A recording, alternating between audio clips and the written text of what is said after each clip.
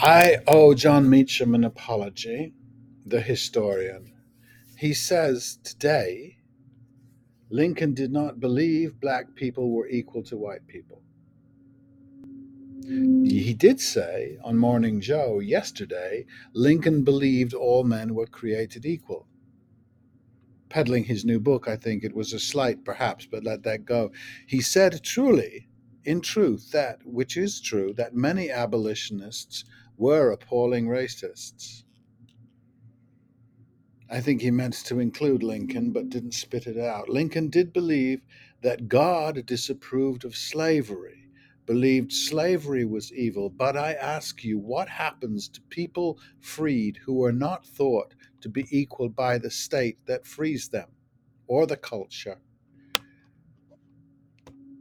They become what? They become, I think, Spartan helots, still slaves. He was pro abolition, but not for the black citizenry who could vote or hold office.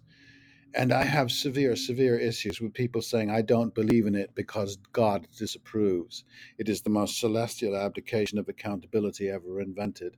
Follow this out. When Hamilton said, where in the name of common sense are our fears to end, if we may not trust our sons, our brothers, our neighbors, our fellow citizens? He, and later Lincoln, was not thinking of Africans as neighbors or fellow citizens, and certainly not brothers. And sorry, racism is the original sin, not slavery, which one can just abolish and feel virtuous about oneself.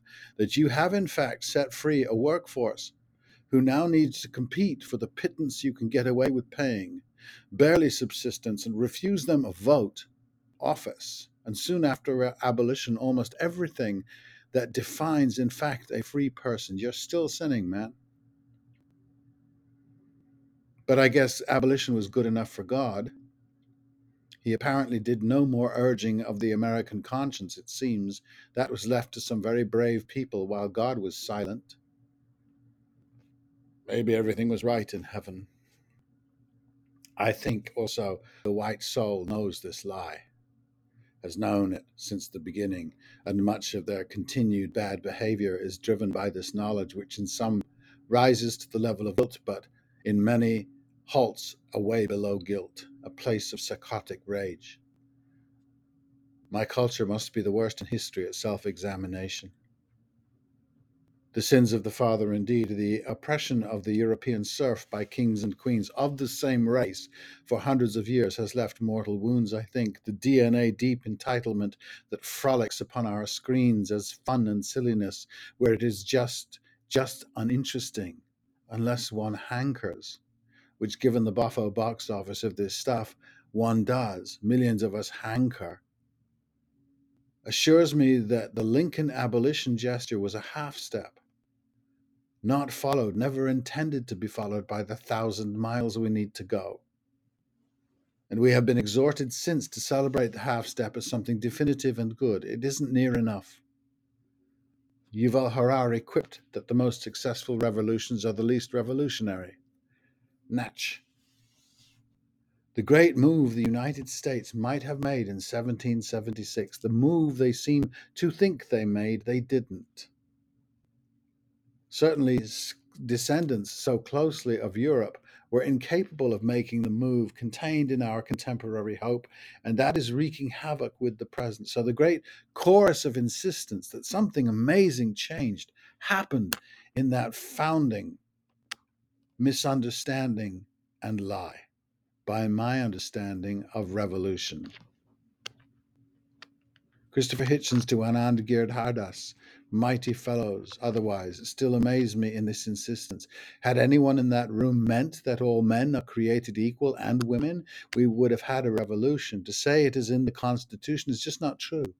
And even if it were, the power of an alito, constitutionally mandated power, makes a mockery of the intention, which was not original anyway.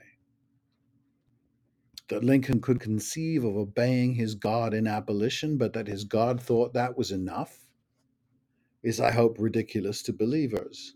Jefferson's claim that it was a matter of justice versus self-interest, and choosing self-interest, is nearly as disgusting, if more honest. Enslavement was sin enough.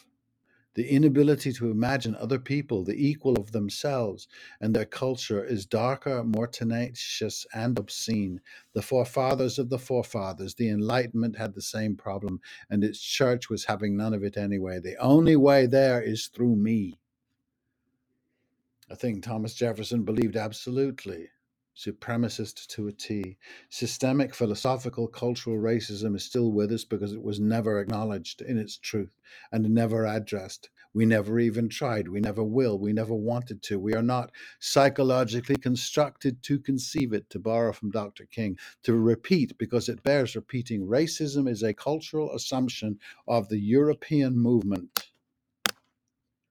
When you exonerate a Lincoln, make him a hero if you are serious about the depravities of racism, of which slavery is a horrible single manifestation that doesn't really end at all if the culture continues racist. You must be willing to live a lie hardly sustainable, and we are, and we do. Enfranchisement is finally paying dividends for women and minorities. And see the reactionary freakout. Deep, deep in the culture.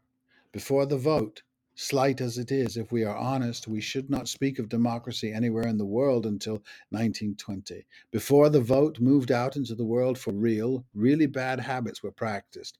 Habits of thinking. There is no evidence of a possible coming non racist culture or non sexist. It was never intended by the founders, nor Lincoln, nor anyone else until the members of that very demographic itself gained some seats. The flexing of the black and female election muscle in my lifetime has been slow but steady, and now, shall we say, they are jacked, and they have driven some people to distraction and an insurrection. What are they so afraid of? From inside, I can tell you the mentally ill maybe are afraid of the cure. Much more work is to be done. And if you don't want to do it, I think this is the case. I see no evidence at all of this want. Best to fess up. Or maybe we are fessing up. This is the voter suppression movement. This is gerrymandering. The instinctive American disapproval of black power, small p, or of any power not like it, is crystal clear and loud as bells anywhere. The majority disapproval of women is blatant. Reading the comments of men on a YouTube with Chris Hitchens and several 90s feminists is so shocking. I wish he could return to give them a piece of his mind. Fans of Hitchens 6 years ago show no more awareness of their inner dinosaur than Chuck Grassley on a sullen day. What are they so afraid of? The mentally ill are afraid of not being mentally ill, I think. For poor white descendants of abuse and oppression in the factories and fields of England and Ireland should grasp that when an unlivable minimum wage is championed, the champions are operating the same thought machine as racism. They are claiming the same claim that children released from school, freed from school, enter a workforce that will take its pound of flesh until they are old enough to take the place of the flesh takers. They are not free to participate fully in the life of their community. This reality serves somebody. That economic system, if not that person, is your enemy. To participate fully in the life of your community is the Greek definition of citizen. The one who refuses to participate is the Greek definition of idiot. It is what the word means.